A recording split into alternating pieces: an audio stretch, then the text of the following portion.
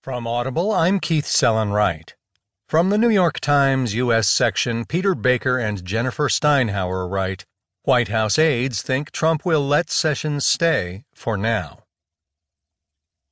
For a week, some of President Donald Trump's top aides have tried to talk him down from his public campaign against Attorney General Jeff Sessions. It was exposing tensions within the administration, stirring consternation with the conservative base, and setting off a revolt among Senate